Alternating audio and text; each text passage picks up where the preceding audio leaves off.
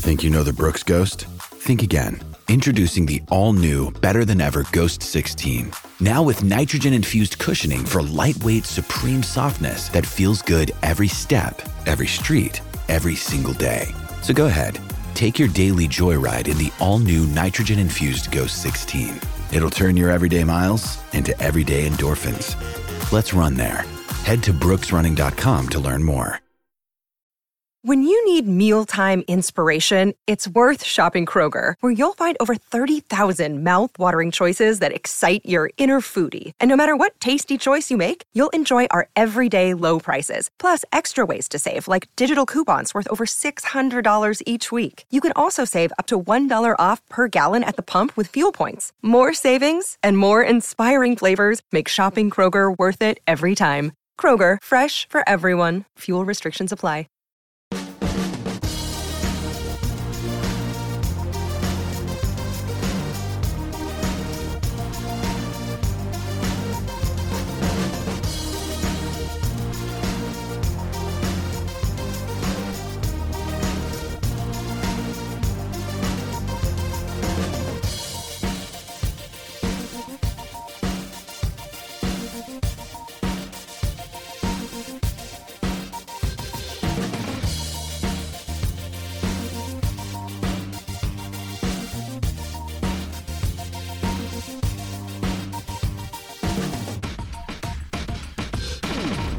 Hello and good evening and welcome to the inaugural episode of the DNF1 podcast. Here we are. It's finally happened. We've been talking about this for a while and we've finally got a podcast.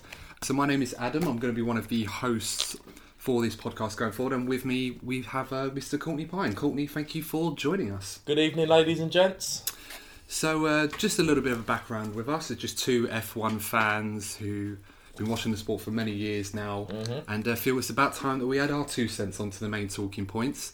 So in this episode, the first episode that we do, we are going to be talking about the new cars. Obviously, it's launch week. Very exciting.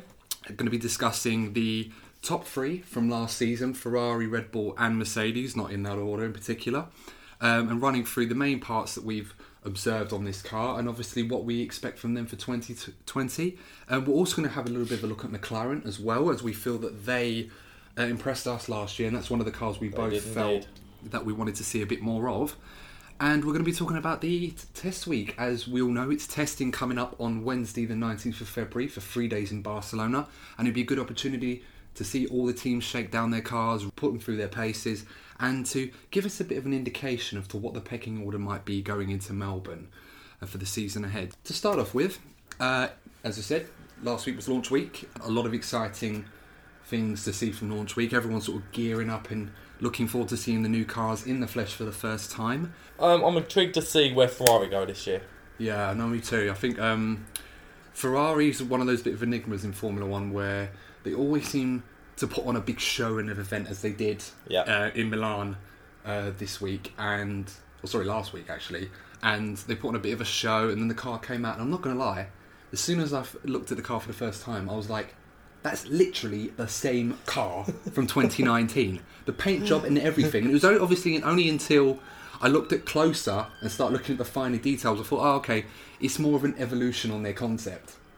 But at first, that livery really caught me off guard. And I'm not going to lie, my heart sank a little bit. I was expecting it to be more radical. Yeah.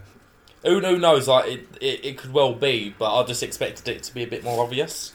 Yeah. Well, I mean, as I've mentioned to you already, I did warn you, I was going to bring a notepad. Here we go. So, yeah, bear with us. It's going to be a little bit of technical Adam's stuff. notebook. It's not quite like Ted's. There's only one Ted Kravitz. Well, he's doing the work on F1 Digital, so he might have a bit more free time from Sky's duty. So he might. You tell you what, you never know if this all goes well. Yeah, give him a bell, and he might come round and join us sometime. You never know. Ted, if you're in the area in Isle of Dogs, do give us a call. Come down, and we'll get you on the podcast. So yeah, I think we'll talk about Ferrari a little bit. So I was looking at some of the cars, and obviously the first thing I did notice on the livery that did intrigue me a little bit is they used Charles Leclerc's number on the back of the number 16 on the shark fin. Right. Now, what's interesting about that is I didn't look at the front of the car because when they showed it side on. Yeah. And they didn't really make it obvious to us until we saw Sebastian Vettel's number later. And then when that did, that was actually quite that seemed a bit more plausible. Oh yeah, they show both numbers, so they weren't really favouring. Because sometimes they do that. They tend to favour the lead driver on a lot of these car launches. Well, this is a thing. I mean, interesting. As I said in the last episode, I believe, I think the most interesting thing about Ferrari is that I wonder who they've built the car, the concept to suit more. That'd be the interesting thing to see, and it won't take us long to figure out who they've. Because you can't really go through the middle because they've got very different driving styles. So it'd be very interesting to see who they've kind of benefited with the design of the car. Yeah, I mean, most drivers in the paddock tend to like a car that's good with its front end. Yeah, and Sebastian Vettel's usually more favoured to having a car that's more stable at the rear, so we can get on the power a bit earlier. Whereas Kimi Raikkonen, see it with the spinning. So he likes a stable rear, does Vettel? Yeah, it's a little bit of a crosswind, and that car seems to spin around more than Pete Burns ever did. That did. There you go. Learn that about Sebastian Vettel. He likes a stable rear. Yeah. Said the better, but I mean, the good thing about the new Ferrari seems to be a bit more of a development or an evolution on last year's concept. Course, yeah. And I was worried that they were, instead of following suit on that, they were going to try and revolutionise the car or try and find a crossbreed between Mercedes and Red Bull, try and get that happy medium so that they can get the best of both worlds. But they haven't. A lot of it is similar to what they've done last year, which is good. It's the same front wing concept, which is a bit more sweeping down towards the outboard ends, and basically what that means is to sort of channel the air around the tyres and make it work a bit better to make the front end more effective. The fact that they haven't changed that, which is something that they struggled with last season, suggests to me that they've probably got on top of that. Matteo Binotto himself actually confirmed that this version of the front wing seen at the launch is likely to be the one that they will start the season with, and it was the one they finished with last year. Well, the race pace improved, didn't it, towards the end of the season? It did, yeah. I mean, following the Singapore Grand Prix where they finished 1-2, Sebastian Vettel's first win in quite some time. Yeah, they brought some new bits to the car. It was a revised version of the aero package, and it seemed to work for them. It seems that looking at the details, it's a bit more radical and a bit more extreme, but the overall concept of the car remains the same. I mean, the barge boards are more refined now. The rear end is a lot more compact and tighter. Tight rear end, yeah. Yeah, it's always good to have a tight rear end. Not that I can testify to that myself. A bit more in doubt in that area. But Sebastian Vettel said they've rearranged the gearbox. They want to squeeze that rear, squeeze the rear suspension, but hopefully that doesn't affect the cooling too much. I think Ferrari had reliability issues last year with engine cooling issues, most notably Charles Leclerc's failure in Bahrain. Something's been an overpowered engine. Yeah, perhaps, but I mean, we don't know. I mean, obviously they had the technical regulations changed slightly or amended, and in the wake of that, Ferrari seemed to lose performance. So hopefully they seem to have got on top of all of that, and hopefully they'll get the reliability right. The wheelbase and the level of rake is about the same as well. And obviously, for those of you that aren't familiar with the wheelbase and the level of rake, it's good to think of the wheelbase as the length of the car.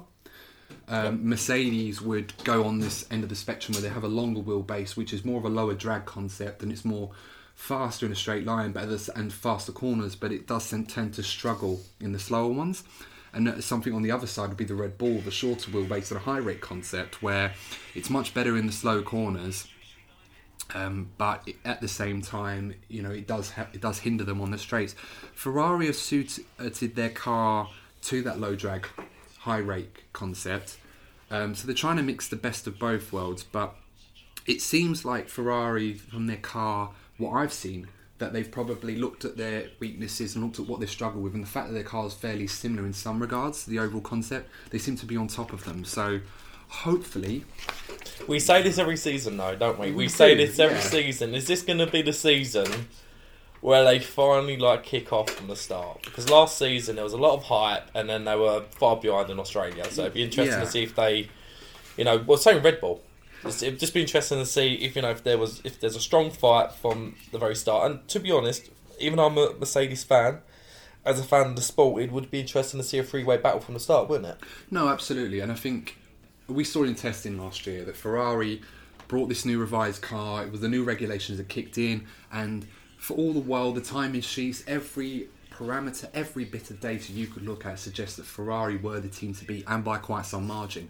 Mercedes brought a revised version of their car, of the W10, and they completely blew the field away in Melbourne. And Ferrari equally were nowhere to be seen. It almost as if they just swapped positions, and no one could figure out why. And it seems that the concept didn't really work for Ferrari, or they weren't able to sort of maximise it. It was inconsistent.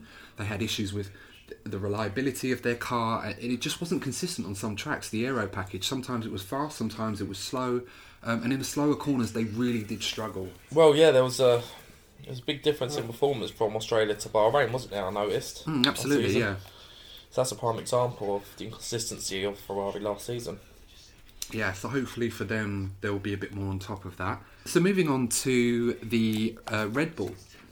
Red Bull are the team that I'm going to be keeping the biggest eye on, because I feel this could be a big year for Red Bull. So the RB16. Time flies, they're already on to RB16. Yeah. Well, it feels crazy. It feels like Red Bull have been in Formula 1 for ages, but...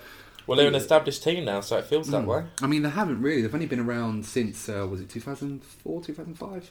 Quick maths. Quick maths. Yeah, big shack. This was an interesting one to look at. Again, they followed the same concept as they did last year, and they wanted to refine it. One thing I did notice, the nose duct detail on their car. They've gone full nostrils with that. It looks like a beaver's mouth. It's sort of a beaver's mouth. Interesting. Yeah, because you've got the nose coming down, and you've got the two sort of ducts that are detached from the surface of the nose, and it's wing mounting pillars from the side, like a double duct. I'll just say to the viewers, please do not search up a beaver's mouth. You might get some dodgy results. Okay. Sorry to distract you, Adam. Well, it's just not safe for work. Probably should put that one out there. If you are listening to this on your work lunch break, first of all, get back to work, and secondly, don't search a beaver's mouth on Google. Ask.com is fine if that's still a thing. I don't know. Have you been on that? I mean, it's Bing or... I don't know. Anyone who other than uses Google, let us know how that feels. Yeah, do you know what? Feel free to send some feedback on the social media pages, I guess. Yeah, when eventually they're set up, call me. Yeah, I can feel the shade. You had one job. I had one job. I have a very hectic life, Adam Burns. Yeah, I noticed. Farming and stuff. Right. That's one way. I'm sending us on a tangent. Please continue about the Red Bull development. I almost don't want to. I want to talk about more about beaver's mouth. Well, mention the beaver's mouth. We might have a few of those on your farm. So, for those who aren't familiar what ducts are when we refer to them, so basically ducts are like little inlets that allow air to be channeled through into the car, and obviously the car's aerodynamics is able to sort of take advantage of that and manipulate it in a way that allows the car to be drawn down to increase downforce, but also at the same time to optimise aerodynamic efficiency and straight line speed. I think an example of that was the old famous F-duct back in 2012 with Lewis Hamilton in the McLaren. And which I thought that was going to be the answer. Well, it was a genius trick. Yeah. Obviously, that was a great innovation, and was outlawed after Fernando Alonso, famously in the Ferrari at the Spanish Grand Prix, coming around the final corner, was turning with one hand whilst blocking a duct inside the cockpit to increase straight line speed. No one likes to bait up, do they, Adam? No, they don't. I mean, it's great camera work. I mean, it's amazing that they hadn't seen that until halfway through the race when they saw him doing it. And it was like, you've been doing that all weekend long. So fair play to Fernando for driving with one hand. It just shows... People say, these cars are so easy to drive now. And I said, well, there's your example, really. True. That's skills for you. But, so obviously the Red Bull at the front of the car... Obviously with the ducts there to channel. I mean, a lot of the cars kind of do now in their own way. They have little ducts in around, inlets in the car. I mean, the Red Bull one's the most notable, as I said, because of the beaver's mouth. But it does. It's got the two little teeth, and it's got the big hole for a mouth after that. I did notice that, because I expected their front wing to be samey, because the wings haven't really changed, haven't they, since about, 2015, 2016? Well, for the main teams. Yeah, no, they've kept it the same. I mean, what was important for the Red Bull is that last year they didn't really get on tops with the front end of the car. They kind of struggled with the concept. But then it got stronger throughout the year. And I think Red Bull's key objective, and it's amazing I'm saying this when we're talking about Adrian Newey, one of the greatest designers, if not the greatest designer of a Formula 1 car of recent memory, and definitely up there of all time. We're talking about a team that doesn't quite get it right at the start, more often than not in the last couple of years. But over the course of the season, they outdevelop their rivals. And to a point towards the end of the season, they're on it. And there is optimism in that for Red Bull, because the regulations haven't changed for this season. Honda are catching up at a relatively good pace they certainly are. And I think when you combine those together, there's definitely a bit of a hybrid between the Ferrari and the Mercedes, trying to get the best of both worlds. And with those improvements with Honda, there's no reason why Max Verstappen, in particular in my mind, can't have a package that's capable of winning him a world championship. I feel this could be the year. It could be. I mean, the run off the car, the side pods, the engine cover, they're quite compact, although it's not as snug as fit as I've seen in the past from Red Bull. And I think there's an influence from Honda in this regard, because they've probably requested a little bit of breathing space to help the cooling in that region. I think if we cast our minds back to 2015 when they first came back with McLaren literally went to them and said, we're going to go with a size 0 approach, make it as compact as possible at the rear end. And the amount of times that car had heating issues because of the Honda engine, they just had no room to work with. So Red Bull don't tend to pack their car that tightly, but they've obviously listened to Honda, and that partnership is flourishing at the moment. So hopefully for them, Honda may have found ways to improve the car's performance and efficiency whilst being able to deal with the extra drag that's involved with a slightly bulkier rear end than perhaps some of its rivals.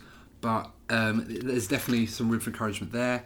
The rear wing itself doesn't look too changed from what they finished with last year. But again, I noticed there's a bolt-on component, so the chances are they will be changing that and developing that throughout the season. Wouldn't surprise me. This is Red Bull. You know they're how innovative they can be. Yeah, and it's important to look out for those sorts of components, because those are the bits where we know there's going to be change. Don't necessarily think in testing it's going to vary too much, but from circuit to circuit, teams tend to like to change their rear wing concepts based on how much straight line speed they want to get, and obviously how much downforce they want to run at the rear end. And obviously there's that balance you have to find, because it's all fine having a working window for your car, but from circuit to circuit it changes, and the larger the window, the more options you have available to you. Well, most teams won't have a good idea until a few races in, will they? Where they need to go. Yes and no. I mean, it's, as I said, second year of these regulations, so obviously there's a lot of data available to them, but no team is standing still. So obviously the case is to improve your own concept, but try and get on top of it compared to everyone else's as well. Overall, the car looks quite good. The team seem fairly buoyant about it. I think the most important thing to note with the car is that a lot of its newer bits give it a very infant look, meaning that there's probably more room for development. So their ceiling seems a bit higher than what Ferrari's concepts are, and perhaps Mercedes as well. So if they can start the season strong, the only path for them is to go up, and I feel that that's a good sign for them towards the end of the season. If they're anywhere near the championship around the halfway point, Max Verstappen in particular will definitely fancy it, and I think Alex Albon as well will feel pretty confident. It's a big season for Albon. It is a big season for him, but I would say it's going to take some sort of disaster for him to end up dropping back. I mean, we've seen the likes of Gasly last season and not really performing well, and Kvyat as well, losing his seat at Red Bull program altogether. But they seem to have some more faith in Albon. He seems to show some good pace, and he'll be looking to mix it with the others. He'll have to this year. He'll have to show his pace, but I think he's got it in him. And hopefully the car, as the season progresses, continues to get stronger and stronger. It's definitely my pick, who I feel, if anyone's going to beat Mercedes, because Ferrari's always a big unknown. They're either going to be really good or really bad. And there's usually a no in between with Ferrari. They struggle to find that consistency. But I think in Red Bull, if they can start the season strong, which I believe they probably will, judging by the looks of their car, then there's a very good chance that this could be the year that they finally get back on top after, since 2013, since they last won the Drivers' Championship with Sebastian Vettel. So it would be the first team to beat Mercedes in the hybrid era, wouldn't it? Yeah, absolutely. It'd be a shame, though. It'd be a shame as a Mercedes fan, because I want Mercedes to get the full sweep of winning every single championship in the hybrid era. That would be, I'll be honest, that would upset me a little bit, so I'm hoping that doesn't happen. Oh, we've still got many more years to go. I mean, the hybrid era probably looks like it's going to be here to stay. There's no changes in engine regulations from 2021, and of course, we haven't mentioned that yet, that a lot of these big teams are going to have their eyes on it, but I think given what we're covering and the bigger teams that we're covering in tonight's podcast, I would say equally they're all got their eye on 2021, but they have more than enough resources, more than enough personnel to divert resources equally and not to sort of shift the balance one way or the other between, so they can go for this championship. I know for sure Ferrari are definitely going for this championship. Ferrari need a championship. They are the biggest team in the sport. They really need a championship. Well, they haven't won a championship since 2007, a Drivers' Championship. No, they won Constructors in 2008. That's right, yeah. And they'll be hurting from that, but for them, the feeling is probably so numb now from how long it's been. It's the same feeling. New season, just got to finally get on top of things. They were very close in 2017 and 18. 18 probably should have definitely won it. The problem for Ferrari, I feel, is the amount of pressure, because they're almost a national institution, aren't they? Oh, absolutely. The More likes than of anyone, Mercedes and Red Bull don't have that pressure, and it shows. It shows. It at times it's painfully obvious that there's so much pressure on them. Yeah, no, they have to definitely get on top of it. I mean, Sebastian Vettel. I mean, the one good thing I will say about we keep mentioning Sebastian Vettel. Well, the one good thing I will say for him is that Ferrari can produce a car that's quicker than the rest. It means there's going to be less cars for him to run into. Oh yeah, that's a fair point, isn't it? Yeah. Except for his teammate, but that's going to be an interesting dynamic. But we will touch on that in due course. I'm sure we will. Yep. Moving on, we will now have a look at the world reigning champions, the Mercedes W11. Yep. Now, I know this was a car calling that you were very much looking forward to, and in fairness, I think the world collectively wants to see the world champions. What have they brought? Because every year we always talk about, right, who's going to be the team to topple Mercedes? What's this team got? What's they got? And the reality is, you can't establish a pecking order without seeing the benchmark, and that has been for the last 5-6 years now the Mercedes. And they find different ways to be the benchmark. Low. They're not just leading in just one aspect, are they? They just find new ways to, as as soon as saying about trying to find the seeding, they always find a way to raise the standards. I mean, it's unprecedented what they've achieved. I mean, we look at, in the past, we saw the dominance of other teams in the past. We see Ferrari have their dominance from 2000 to 2004. We saw the McLaren dominance in the Honda period back in the 80s. Williams had their time as well in the early 90s. And even Benetton for a couple of years with the Schumacher-Braun partnership. I don't think I've ever seen a team dominate Formula One and continue to raise the bar. You almost feel like they've reached the ceiling of what is possible in terms of performance. And yet, every opportunity they get, when it seems like they're finally going to get beat, they smash through that. And then they come out on top. And it's amazing how they keep doing it. How do you keep pushing yourself? Do you know what I've noticed about Mercedes? What's that? I know every team hates losing, obviously. But they'll have like a bad race. Like you look back, where they struggled in Singapore in the past, or they struggled at Austria. It hurts them that badly that they just put in a lot of time and effort into just because that one one bad race hurt them. They just find a way to not completely turn it around, but to make a fairly big difference on the car, so that it doesn't happen again. Yeah, I mean, if we cast our minds back to Germany last year, they had the brand new livery, they had the special livery out, they had the Lederhosen. Sorry, I do not remember Germany 2019. I'm sure you'd be happy to remind me what happened there. Well, I mean, we all know they had the special livery, they had the Lederhosen, everyone was all in high spirits, home Grand Prix as well, sort of, for the brand, not necessarily for the team. And everything that could have possibly gone wrong went wrong. And I think the crowd was just so excited to see a team as brilliant and as well drilled and as disciplined and as flawless as Mercedes. And they carry this aura about them that you have to be perfect to beat them. Considering how close Ferrari have been in the past, it's almost like if they were perfect, they'd beat them. But when you're less than that, Mercedes will get you. The fact that they had that, and Bottas had his crash, Hamilton went off the road, he went the wrong way. Wasn't Lewis Hamilton sick that weekend as well? I think he was complaining about sickness. I thought that wasn't that the year before when he won from practically last. I think he said something about being sick. I mean, if he wasn't sick before, he's definitely sick coming out of there. I mean, given the man's championing a vegan diet, I'm sure Germany's probably not the best place to enjoy. No. Although more power to him. I've definitely tried a vegan diet myself, and it is not easy, but I will persevere eventually.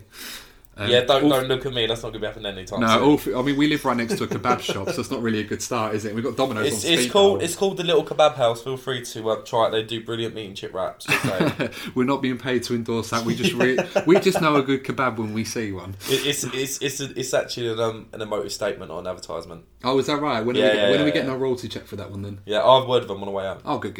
Yeah, they know me by my first name. It's okay. Oh, that's all right then. That's always a good sign if your local chippy knows you by name, eh? So the Mercedes car, again, similar to the other two, evolution on last year's concept, more refined and detailed. Amazingly though, with the Mercedes, no matter how extreme they go with the concept, it always is the most elegant looking car. Yep. Always is. Beauty. It literally, if you could design or have a model for what an elegant or beautiful looking Formula 1 car looks like in its design, no liveries or anything, the Mercedes is the benchmark. It is the template.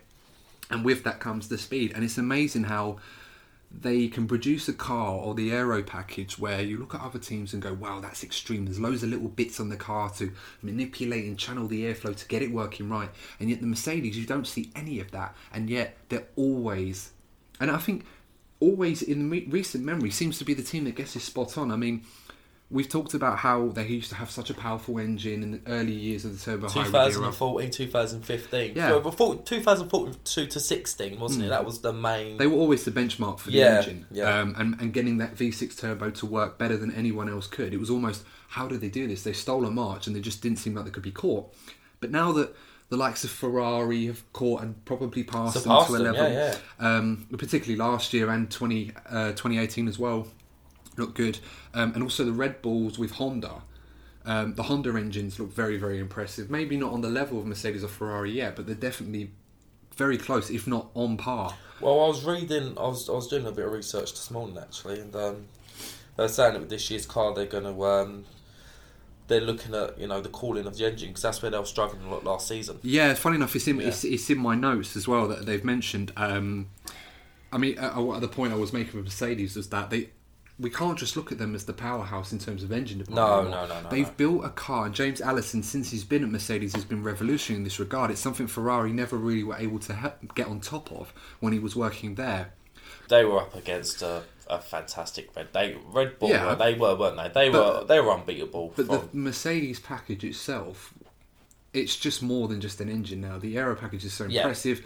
The slow corners, they're even rivaling Red Bull, and they're always quick in the fast and mid-speed corners to the point where it almost seems, where do you find gains on them? And the only team that seems to be able to find gains on the old Mercedes is Mercedes themselves when they roll out new bits and new parts.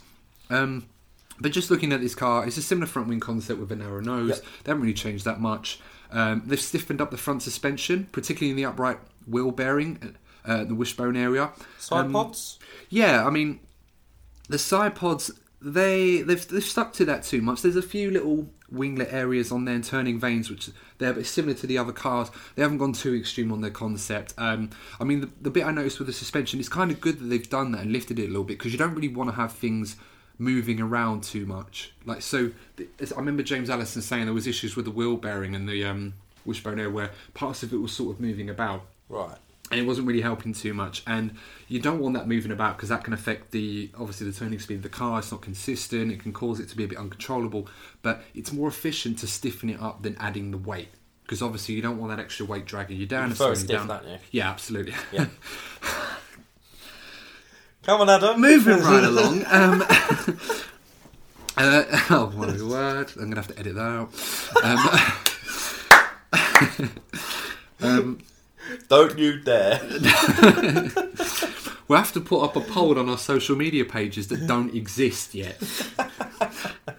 So get on that one.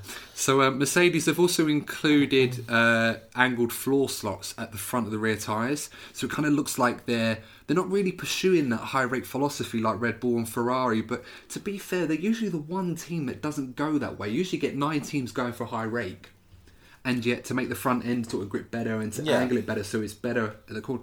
But Mercedes don't seem to have that problem. They've gone completely the other way on that spectrum, and it works for them. It's compact and tightened at the rear end. A lot of teams are doing this. And they've had some cooling issues where they've had to shift a few bits around. And the new rear suspension layout that they've introduced, at James Allison, I was watching an interview he was giving the other day, talking about this. And with the rear suspension layout, they've had to sort of shift it around to accommodate these cooling issues and introduce more little ducts and inlet areas. Because that was the main issue, wasn't it, for Mercedes last season? It was the cooling issues. It was. I think they're not too bothered about performance too much, although they have made some gains from their dyno tests on the engine. They seem to have made some gains from what they've told us. Yeah. And that's something they wanted to address, but they've been more focused about the cooling and the reliability, because it has caught them out a few times, and it's always been an age-old problem with Mercedes where they've always had to have a limited operating window in that regard. But they seem to look like they've got onto it, at least because they really used to struggle in humid conditions in particular.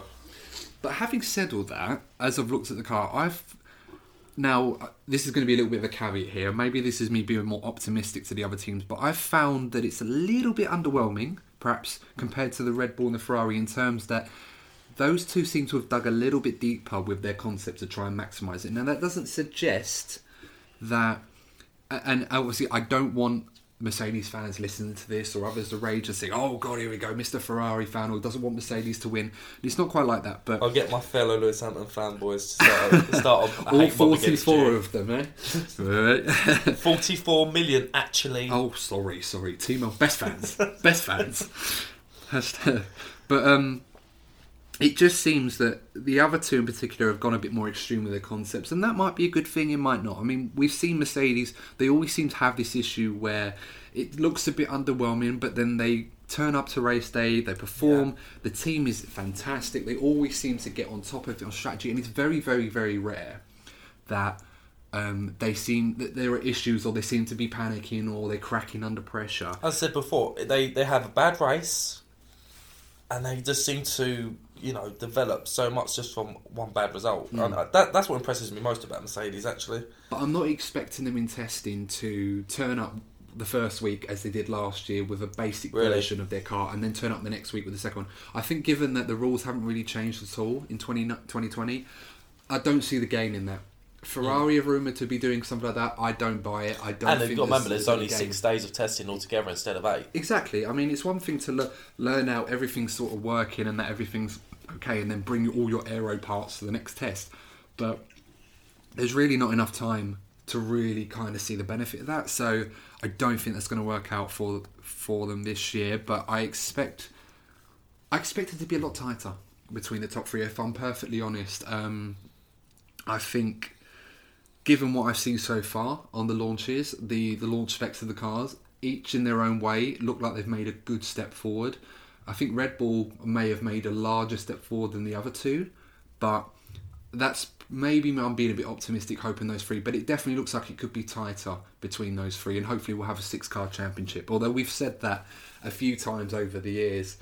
Given the way they were last year, both Red Bull and Ferrari made improvements, despite Mercedes still being dominant in regard. Last season was more about the performances that Lewis put in. I know the Mercedes was very good, but if you have a look through the season, there were quite a few races where Ferrari and Red Bull were there or thereabouts, but Lewis just pulled it out of the bag. I feel, could this be another season where it is close and Lewis or Verstappen make the difference? I mean, only time can tell, really. Well, it could well be.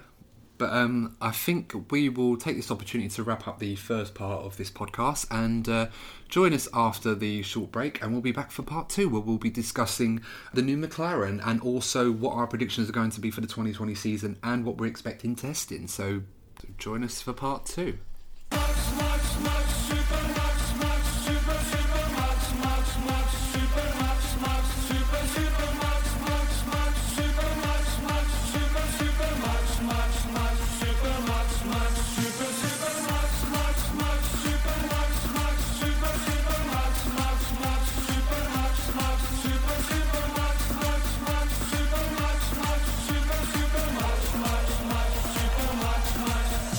Welcome back to the second part of the DNF1 podcast. So thank you for joining us again if you're listening through the first half. Hope you enjoyed that so far. Just to touch on, we were talking about the new cars, the Ferrari, the Red Bull and the Mercedes, the likely challengers for the 2020 World Championship. And we're also going to touch on another team, and that is McLaren. They come 4th last year. A personal favourite of ours, must be said. We're intrigued to see where they get on. Did you see the launch, Corny, of the MCL35? Yeah, I mean, in terms of, I did notice they're going with a matte finish this year, aren't they? Yes, so they're going with the papaya matte finish. It's a nice livery. I mean, I was more of a fan of last year's one, but I'm not too disappointed with what they've done this year. I think it looks quite good. It seems to be quite common. A lot of teams doing the matte finish now. The Red Bull were doing it for years. Ferrari have done it recently. They've stuck with it again, and now McLaren. Overall, I would say the McLaren, perhaps a bit simplistic, I think, is probably the accurate term in my perspective. I mean, similar to the Mercedes, they've gone with a similar concept to what they've done. They've tried to evolve on last year's concept, and I've mentioned that a few times with a few of the teams. That'll be like the phrase of the episode. I think so. I mean, there's always a common phrase, and I think as you sort of go through, I think we need to have a jar so that there's a particular phrase that we use. So there's that and tight rear end. And Beaver's mouth. But there were some detailed changes. So there were some small changes on the front wing. The overall concept was quite the same. They've still stuck with the outer end sweeping down a little more than it did last year. The nose looks a little narrower, so still retaining that Mercedes style that worked well for now having a decent front end. Front suspension's a little higher where the wishbones are, similar to the Mercedes concept. It should allow the airflow coming in from the front wing flaps. That's a funny word. Yeah, so you expected me to say something, but I didn't. Well, I was looking at it and I thought, if there's going to be a word in my notes that you're going to love, it's going to be flaps. Sorry, seems like that's a bit of a you problem. Don't search flaps on Google, whatever you do. You will not get a Formula 1 car flaps. Wait, when I looked through your search history last time, flaps was actually right at the top, so that's interesting. Yeah, it was related to cars, though. I made sure of that. Flaps cars in bold. Yes. Explicitly bold. Back to the notepad. That wasn't the notepad. I wrote that all down. Word for word. We scripted that earlier. Oh, I forgot. Oh, yeah. You partake in half of this. You keep forgetting. That's why we rehearse. No, I clearly rehearse. Yeah, well, I sent you the notes. Obviously, you didn't pay attention to them. So, so coming back onto McLaren, so the Bardsport area, again, I mentioned it's quite simplistic. It's not bad, don't get me wrong. I'm not saying it's not good, but it's nowhere near the level of sophistication that Mercedes have included at the end of last year with their car. There's a lot of good turning vanes on the Mercedes car, you know, a little bit of hooks, pieces of aero bits that sort of influence the air in and around that area, which it makes up. And I must stress that this it does make up a lot of the time. However, I must stress that this is a bolt-on component as well. So it's likely that we're going to see developments in testing or perhaps an improved version in Melbourne. It is a launch car after all. So even though I'm not giving it the seal of approval as of yet, normally, as I would expect when I was looking at this car, I expect to see little turning vanes on that area. A lot of the teams aren't going to be revealing a lot at this point. No, of course not. Of course not. But a lot of teams have done little bits. But what is important is these parts of the car, these vanes, as I keep mentioning, they do make up a lot of the aero performance in that area. So I'm not really seeing too much on there at the moment. But as I said before, it is a bolt-on component and it is a launch spec. So I'm hoping, for McLaren's sake, and I'm sure James Key and Andrew Settle would have made this point. They're not going to reveal everything straight away. But I am hoping to see more of that as the test progresses and maybe into Melbourne as well. So the rollover bar or the airbox at the top of the car, as Lando Norris was showing in the teaser when he was having his seat fit as Baby Yoda, which I was quite disappointed it didn't end up being Baby Yoda. He ended up just going with a regular airbox, so, boo on that one. That was a bit boring.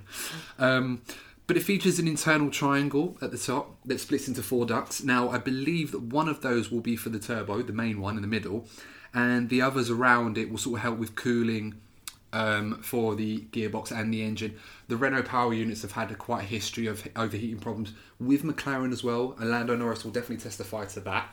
A few 5th place finishes went begging, particularly in Spa, where some overheating problems did not help with that. So McLaren, with that in mind for this year, despite the fact that they're going to go to Mercedes engines in 2021, this year they've had to build a car with that in mind to maximise its cooling. I really hope that next season, it probably won't happen, but I really want to see the return of the silver and red livery. I do miss that. I do.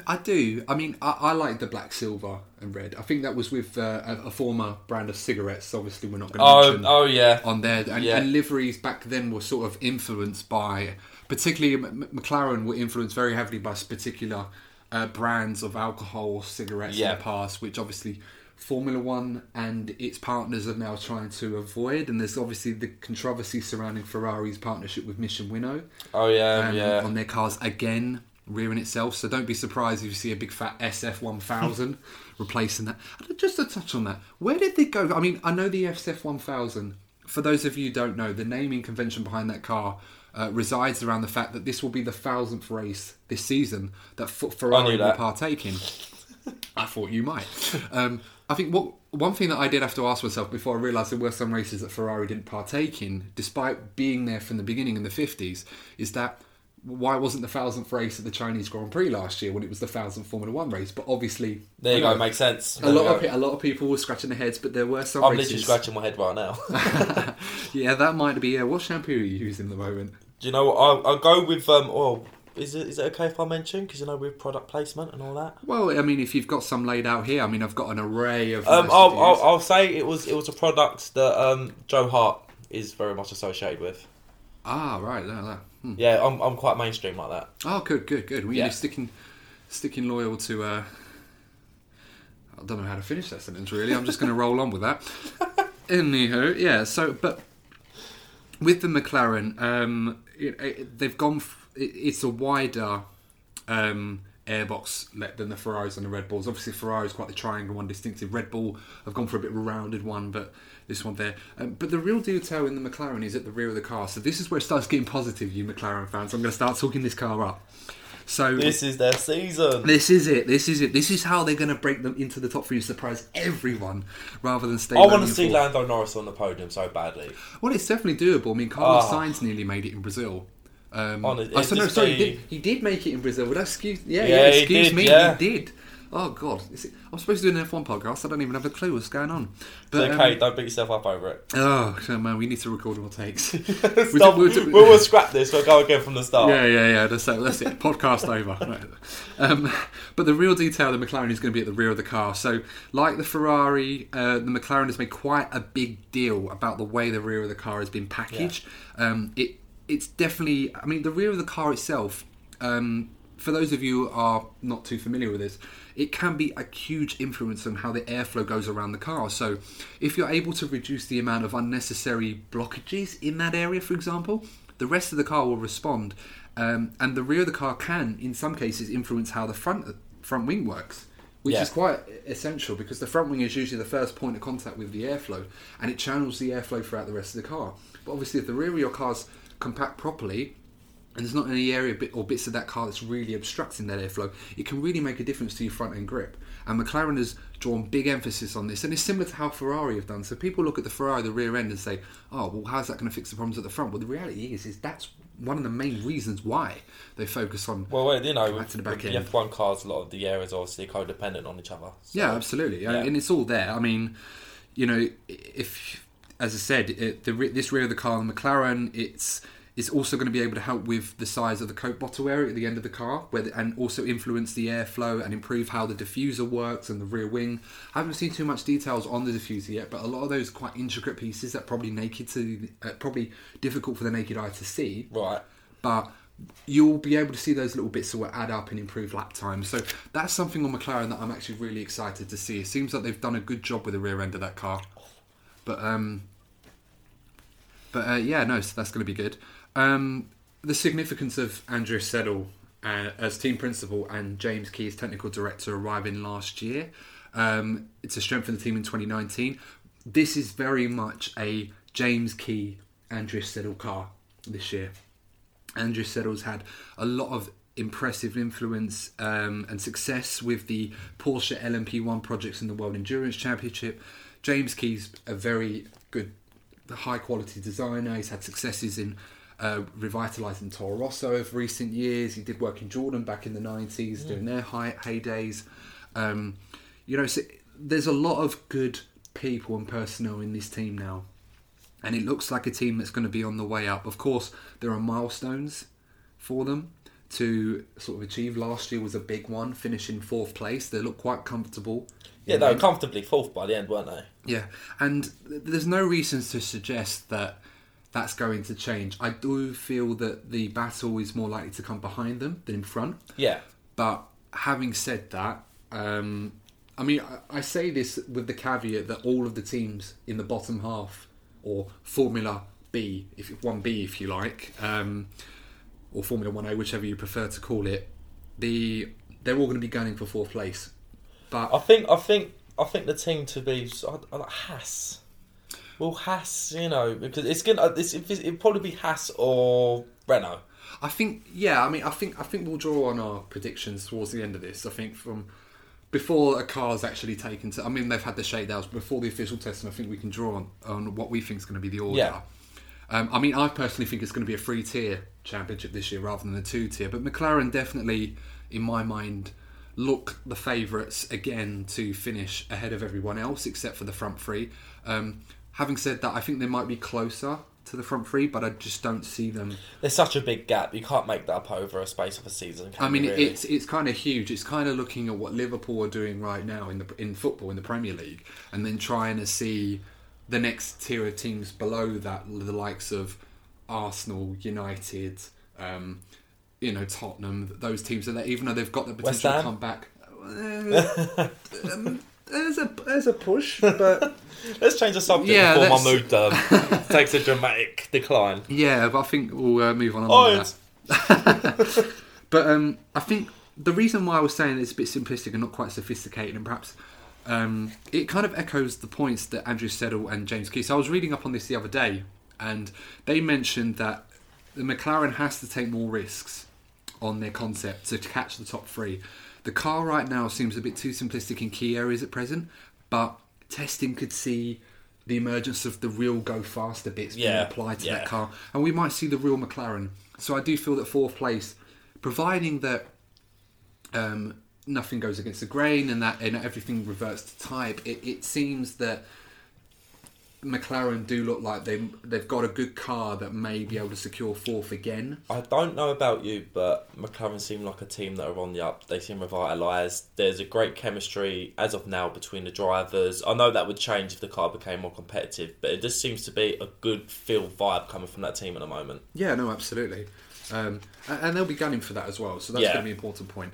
So, I mean, I'm hoping for McLaren that this is just the next stage in them becoming the powerhouse that they once used to be. I mean, for a private team as well, it's always a big thing. I mean, we look at Ferrari, Mercedes. All right, Mercedes is a works team, but it's like a company within a works team. Yeah. Red Bull, yes, it's a private team, but it's funded by a multi-billion pound corporation.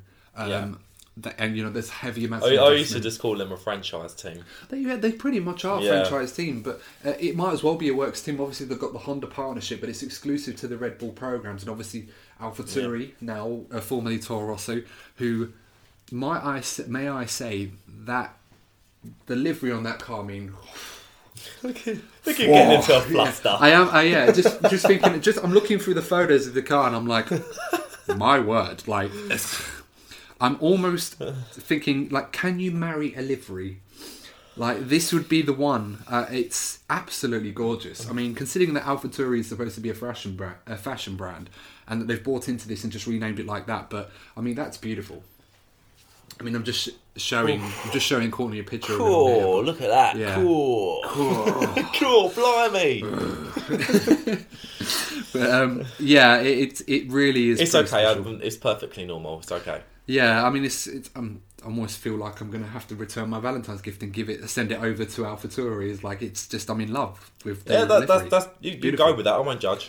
I mean, I like the white as a I good. like big cars again. Like white is a good base for a car, and they've definitely run with this really well. Wow. I mean, just looking through some of the other cars, we're not going to draw too much attention to them. But I mean, Williams. I want to make a point on Williams. Let's change the mood and talk about Williams. Yes.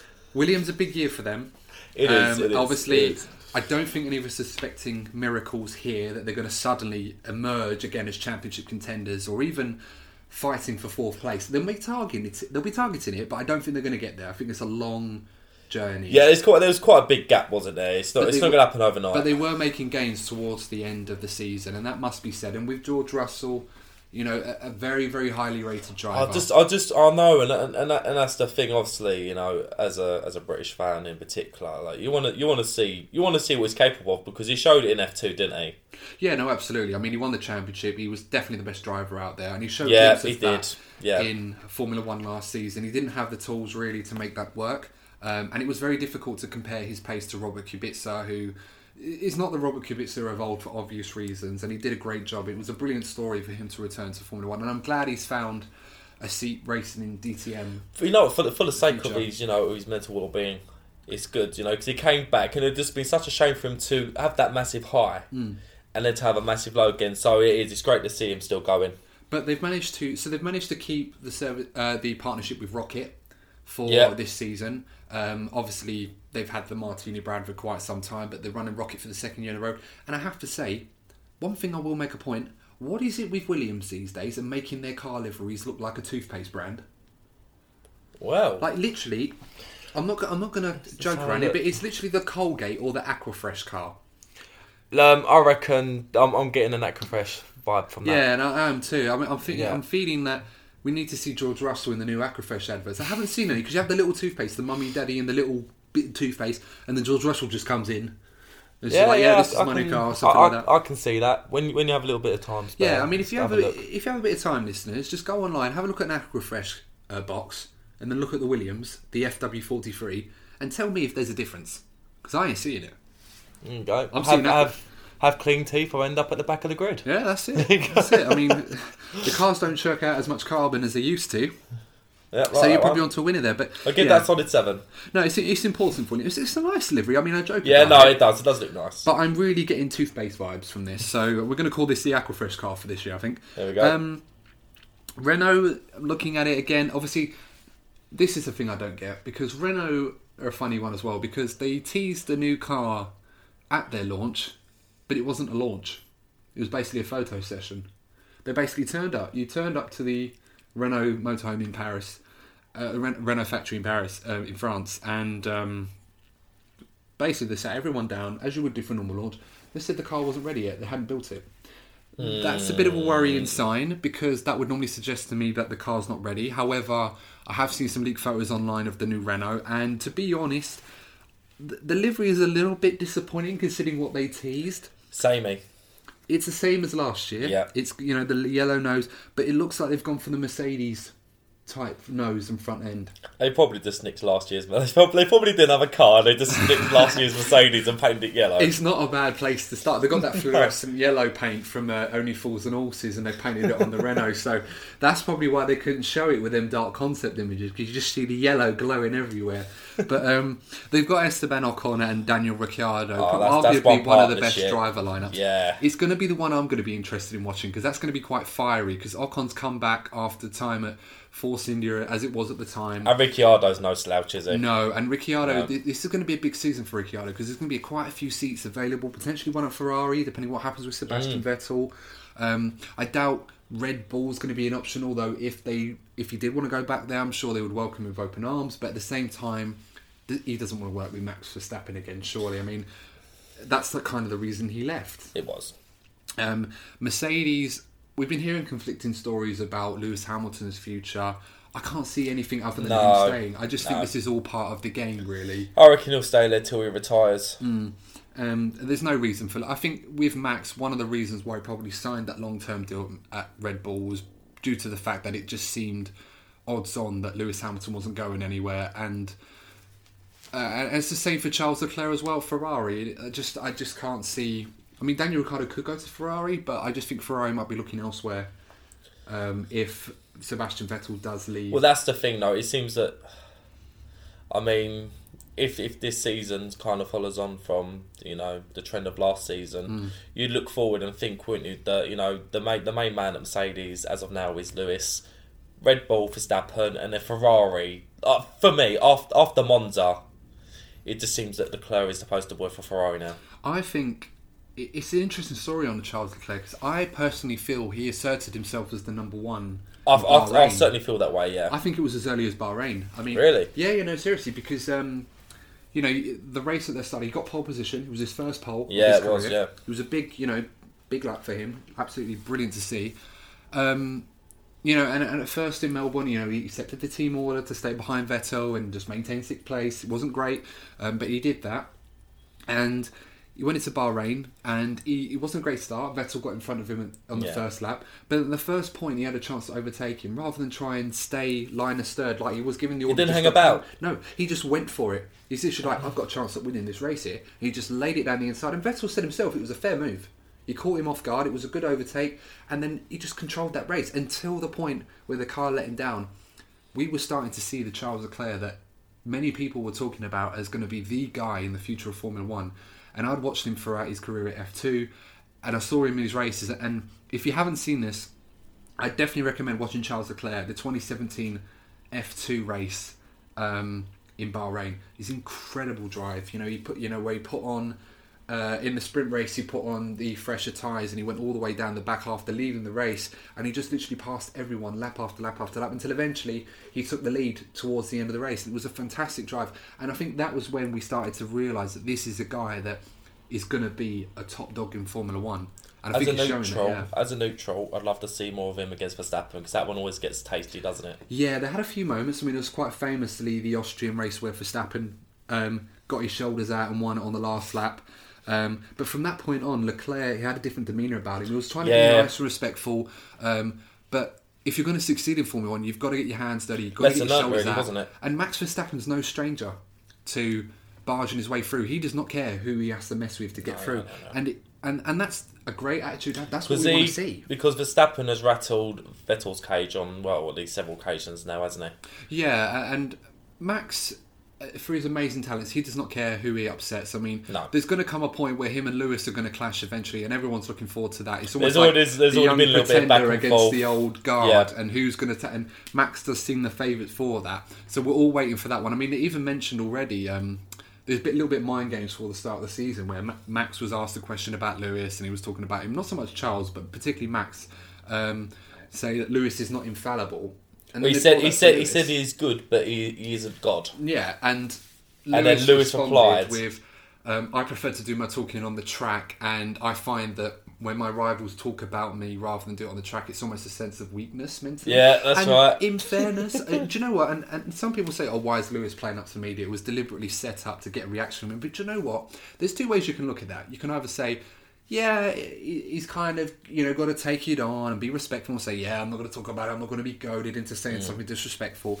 But then there's the other part that I like, the feisty part, that you don't see enough with Formula 1 driving. It's, yeah, you can say that, but I'm the champ.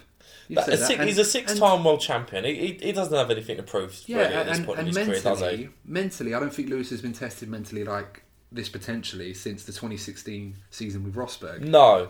But because of that, he's one of the most mentally strong drivers I think I've seen.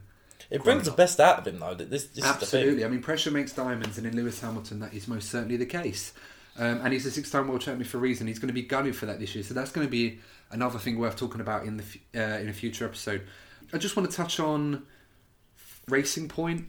Let's do this. So they've abandoned the Sports Pesa partnership, and we've gone straight with BWT all over the car this year.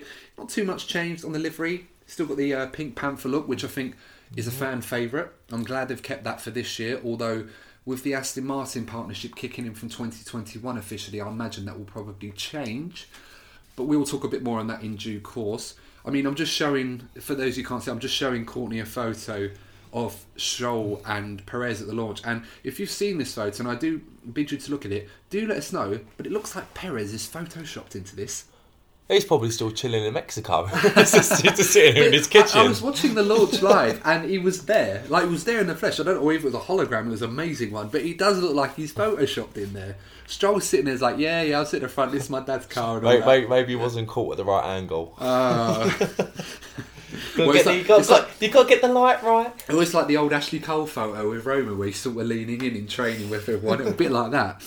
But yeah, I mean, I haven't looked too much into detail into the Force India... the Racing Point, I should say. Force India just rolls off the tongue better. But by the time we get used to saying Racing Point, it's going to be Aston Martin. So it's no point getting used to that. But good old Force India. Yeah, I mean, it looks like they've got some bits on the car. And I think this is going to be a good car to follow because they've had some issues in the past where...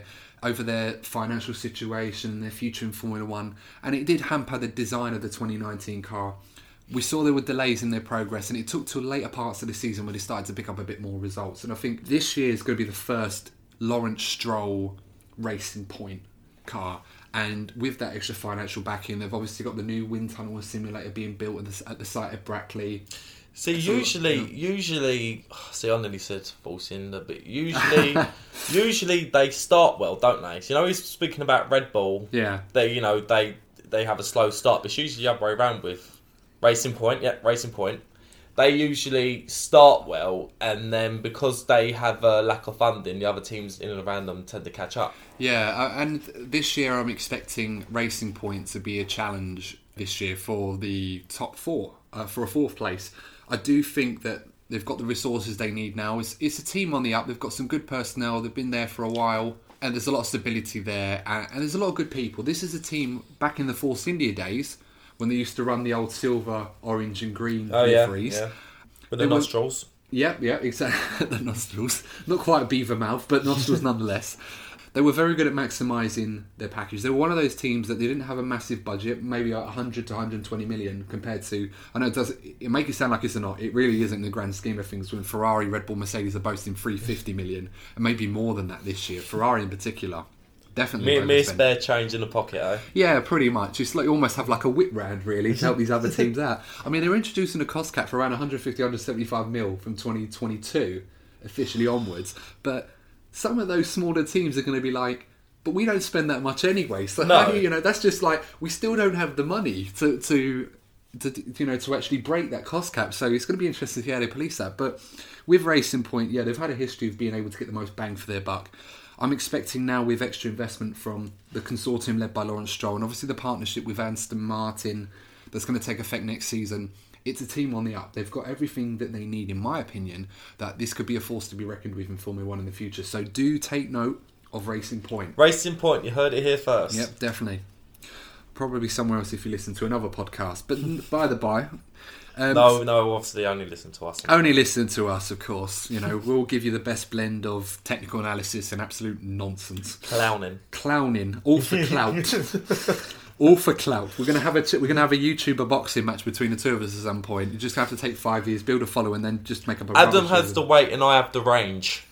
Yeah, we're gonna have to swap that around. I need to run a bit more. Yeah.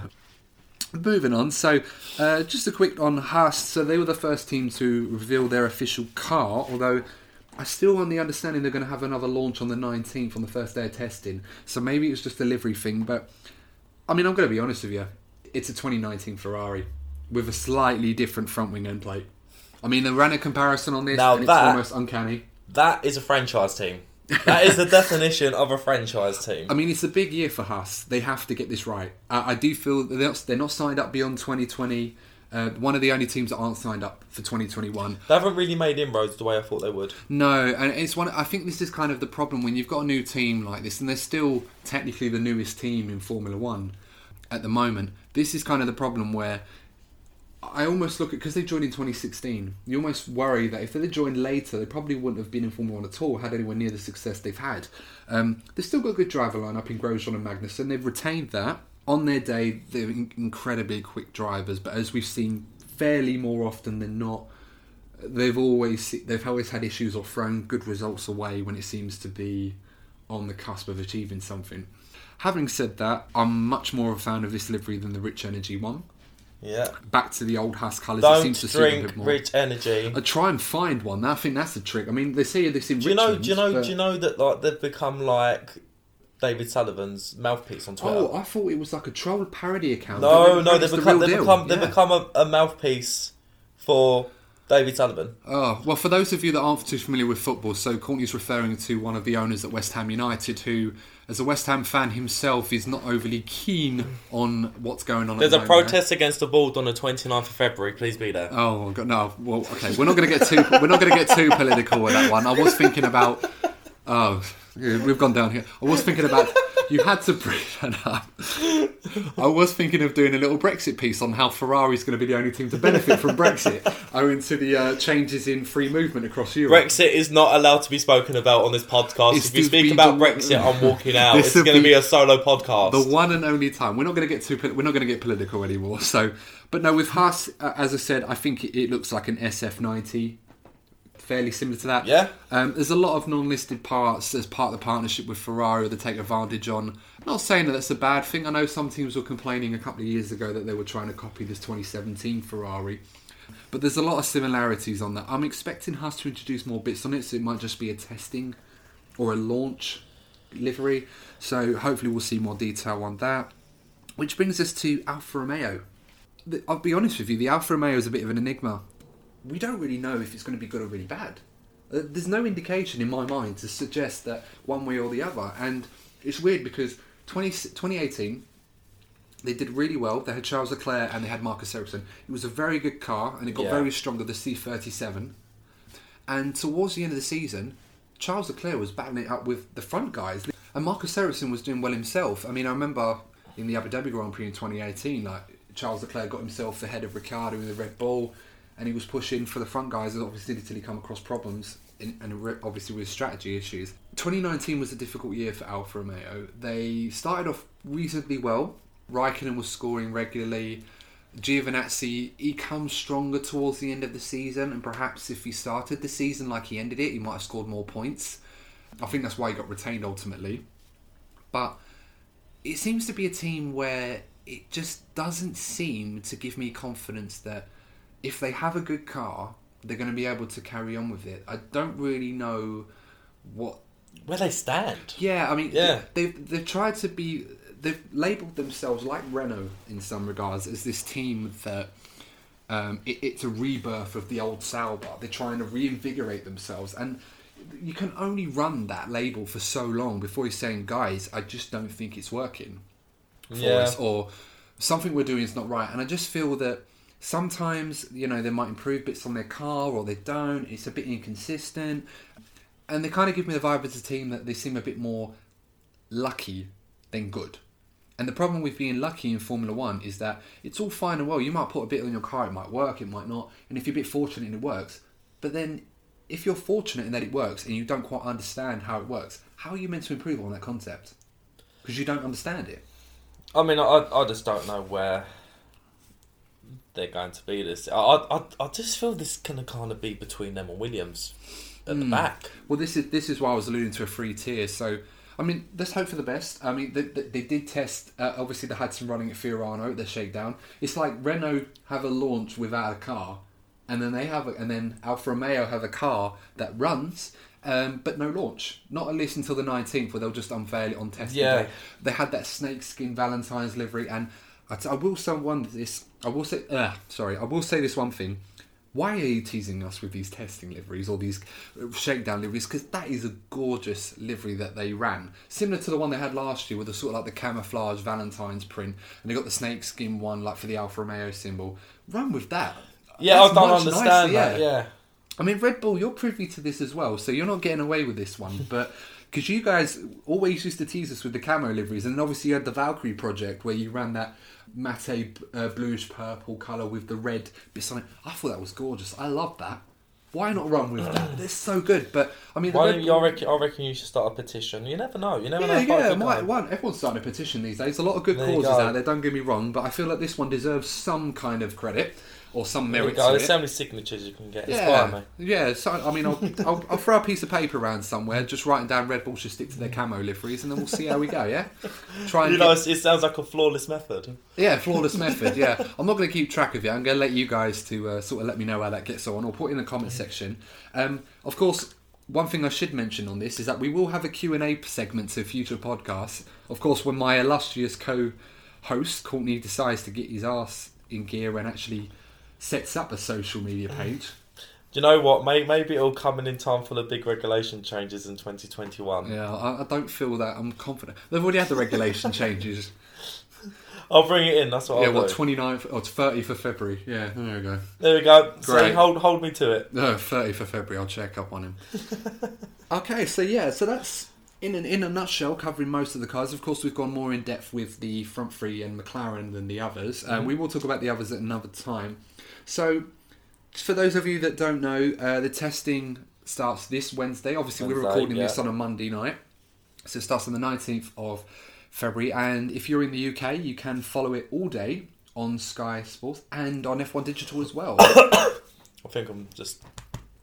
might come down with the coronavirus. Oh, great! Yeah, it might be like a 3-day case of it. The quarantine for 2 weeks. I just need 3 days off. Oh right, and you couldn't have done this on Skype before you told me. Great, thanks. Well, now you have it. Now you can watch testing as well. Oh yeah, brilliant.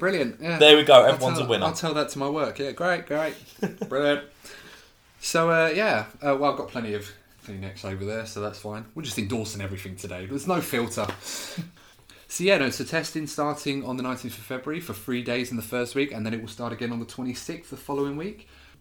Besides seeing the amount of sandbags that Mercedes are going to drop over the course of that, It'd be interesting to see what the teams do. Obviously, there's no covers this year, so gone are the days where the teams are going to have the little covers over their garages so people can't look in. It's going to be Ferrari. That was like a full blown. I think that's where all their funding went last season. Fucking, we've got a load of bouncers and Weatherspoons. Yeah. Who wants over the do you car? know what? It's funny because I remember that. Do you remember the time when they had that in testing? They had people sort of walking around. You had the McLaren ones.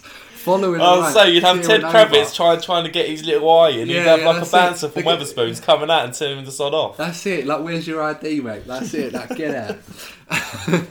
That's going to be interesting to see. But then I find it crazy because they have these paid photographers taking photos. By the time we get to the first or second race, everyone has blueprints and schematics and drawings of everything. In this social media age, mate, there's no such thing as a secret. Even the royal family know that. Yeah. Oh no. Oh, we had a good episode and now we're gone. That's it. We're finished. It's over before it even started. Oh man, we had plans. Sorry, guys, we had plans. It's all gone. But yeah, I think this is a good opportunity to kind of draw it a little bit. So I think it's a perfect time to end an episode. Well, before we do, I think we should probably give our little predictions for the season. At this point, we will review these again, so don't take these at face value. They obviously will be subject to scrutiny at no point. Providing, of course, I'm assuming neither of us are going to say Ferrari are going to run away with it this year, as a lot of people thought they were going to do last year. Yeah. No, so I'll start with you, Courtney. Let's go with your pecking order in order from first to last. So, my heart and a good fraction of my head are telling me that Lewis Hamilton will be a 7-time world champion come the end of November, or does it end December? It'll be December this year. So it'll be some Mercedes, you say, at the top. Yeah, so it'll be Mercedes, Red Bull, Ferrari, depending on how they've balanced the car out compared to last season. So we're just going with the top three. Yeah, well, yeah, for top three. So we're assuming that obviously Ferrari could be between second and third, but you think they're going to be third? I reckon yes. Okay. Yeah. And do you reckon it's going to be 2 tiers, or you reckon it's going to be 3 tiers? I think I agree with you. It'll be 3 tiers. I think it'll be, you have the usual 3. And then you have your midfield, and then at the bottom, I reckon it will be a close battle between Williams and Alfa Romeo. So to clarify, what's your middle look like from 4th to 4th down? McLaren, Renault. So McLaren, then Renault. Yep. Racing Point, then Haas. Okay, and so your bottom 3 would be AlphaTauri, Alfa Romeo, Williams, in that order? Something's telling me that Williams can make a step. I reckon it could be Alfa Romeo at the bottom. Yeah, I'm with a bit of thought. Yeah. I feel that it could be, because I feel that George Russell could come into the picture here. I mean, I'll be honest with you. My opinion doesn't really differ too much from that. I'm kind of the same opinion. I think the top 3. I mean, in some regards, I'm going to throw a little caveat here. I said this earlier in the podcast, and I'm going to stick with this. I think this could be Max Verstappen G. I think if Red Bull get on top of the front end, which I think they look like they have, and can start the season strong, I think Max is ready for a real title challenge. We've been saying this for a few years now. He's looked on the cusp of it, but I think this year could be his year for that. So I'm going to say Red Bull first, Mercedes second, but it's going to be tight between the top 3. Ferrari just third. I just think Sebastian Vettel, it's a big question mark over him. He's under a lot of pressure this season to deliver. I just don't know if he's going to be able to come out. He's shown moments of brilliance throughout last year, but I think those are a bit more few and far between. I think Charles Leclerc will be much more prominent at the front as he was towards the latter end of last season, as he got a lot better and a lot more consistent. Yeah. But I just think Ferrari, in terms of the development package, there's going to get to a point where they may start to prioritise 2021 completely. And the concept of their car was quite flawed in 2019. Even though I said it looked like they might get on top of it this year, and I do believe that they are going to do that, I just think the Red Bull seems more impressive, and the Mercedes is just Mercedes, really. I just think Red Bull have more about them in terms of being able to topple them. So I'm going to say Red Bull, Mercedes, Ferrari. Interesting. So the second tier, F1B, if you like. Again, that's going to be another one of my keywords, F1B this season. McLaren 4th. I think they're going to be quite comfortable in 4th place. They've got Sainz and Norris, 2 very good drivers, especially Carlos Sainz. I mean, in an alternative world could be in the Red Bull as well if things had worked out a bit different. If Red Bull had handled their junior program a bit better. I think Sainz is due a big drive. And we will talk about that as well. That's going to be. I do want to talk about that in due course, the Red Bull program. But yeah, I think McLaren fourth. I'm gonna go out on a limb here, and I think Racing Point are going to be fifth. Sergio Perez has always been pretty impressive. I think he's one of the best runners in the midfield. I think that Racing Point over the season is going to outdevelop Renault. I really feel that Renault's last year, their car, very underwhelming. I don't think they got on top of it at all. They changed a lot compared to 2018 and it didn't really work for them. I think 2019 they're going to try something a little bit similar, where they're going to change a lot on this car in 2020. Yeah. So it may prove to be a downfall for them, even though I do feel that in Ricciardo and Ocon it's going to be a very, very good driver lineup. So they might be able to counter that, but I'm going to be bold and go Racing Point fifth, Renault sixth. I'm going to say AlphaTauri in seventh in that midfield. So it's going to be very tight between those three in particular, but I think AlphaTauri will be seventh. Gasly and Kvyat a lot to prove this season, and both of them got podiums last year. Having said that, one thing I will say about AlphaTauri, well, they Toro Rosso last year, is that those two podiums really inflated their performance. It kind of flattered them a bit, because overall the performance of the car was not great. The drivers, obviously they changed it halfway through the season when Gasly replaced Albon and Albon went to Red Bull. Those two podium finishes really it shot up their performance, and in the constructors' and they very nearly got past Renault. They were very close to passing Renault for fifth place last season. And I just feel that, yes, there's a lot of good things on that car, and it does look impressive in livery. It's, in my opinion, one of the best cars I've seen in a while. But I just feel that the others are going to have a bit too much for them. So draw into the bottom three. Haas, probably the easiest team to place, in my opinion, 8th place. I think, yes, Magnussen and Grosjean on their day, very, very good drivers, but I feel that those days, again, are a bit few and far between. There's obviously tensions and rifts within that team, and their future's in such doubt. Famously, but I think... Yeah. I mean, one of our favourite team bosses, Gunther Steiner. We love Gunther, and obviously the new Drive to Survive series starts in on the 28th. I'm really looking forward to that. We want to see more Gunther. I think from the first, he become a bit of a legend overnight from that series. It's going to be really exciting to watch.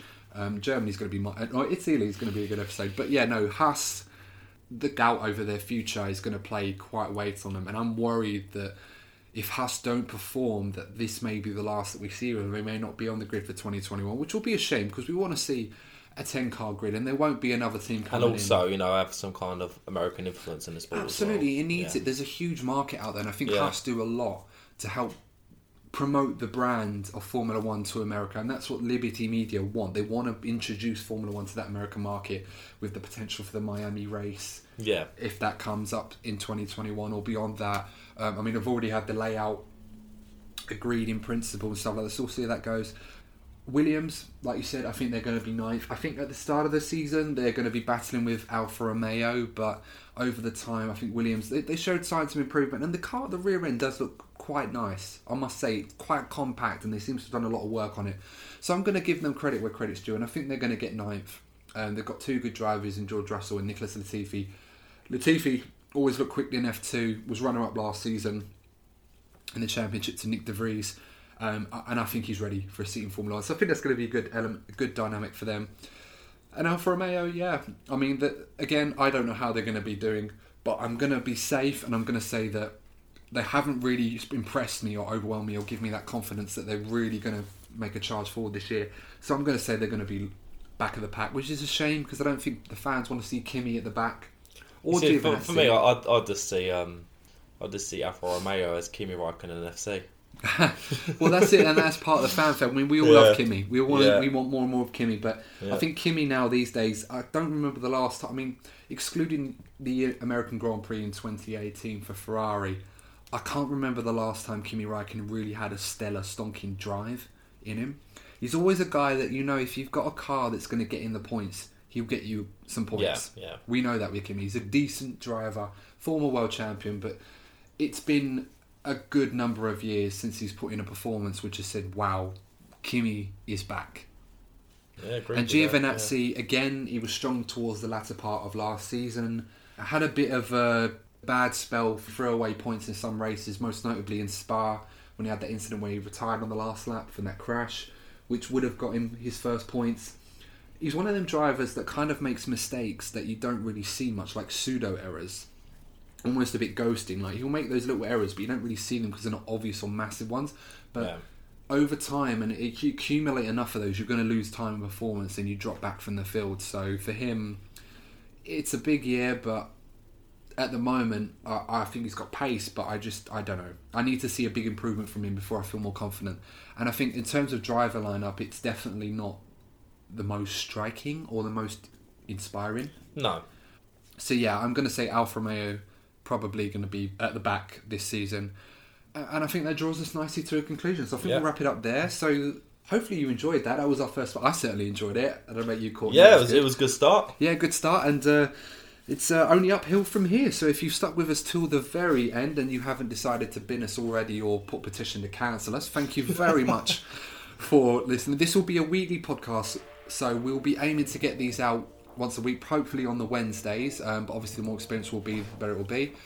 And we will hope to hear from you in the next one. Enjoy F1 testing and have a good evening. See you next week. See you next week.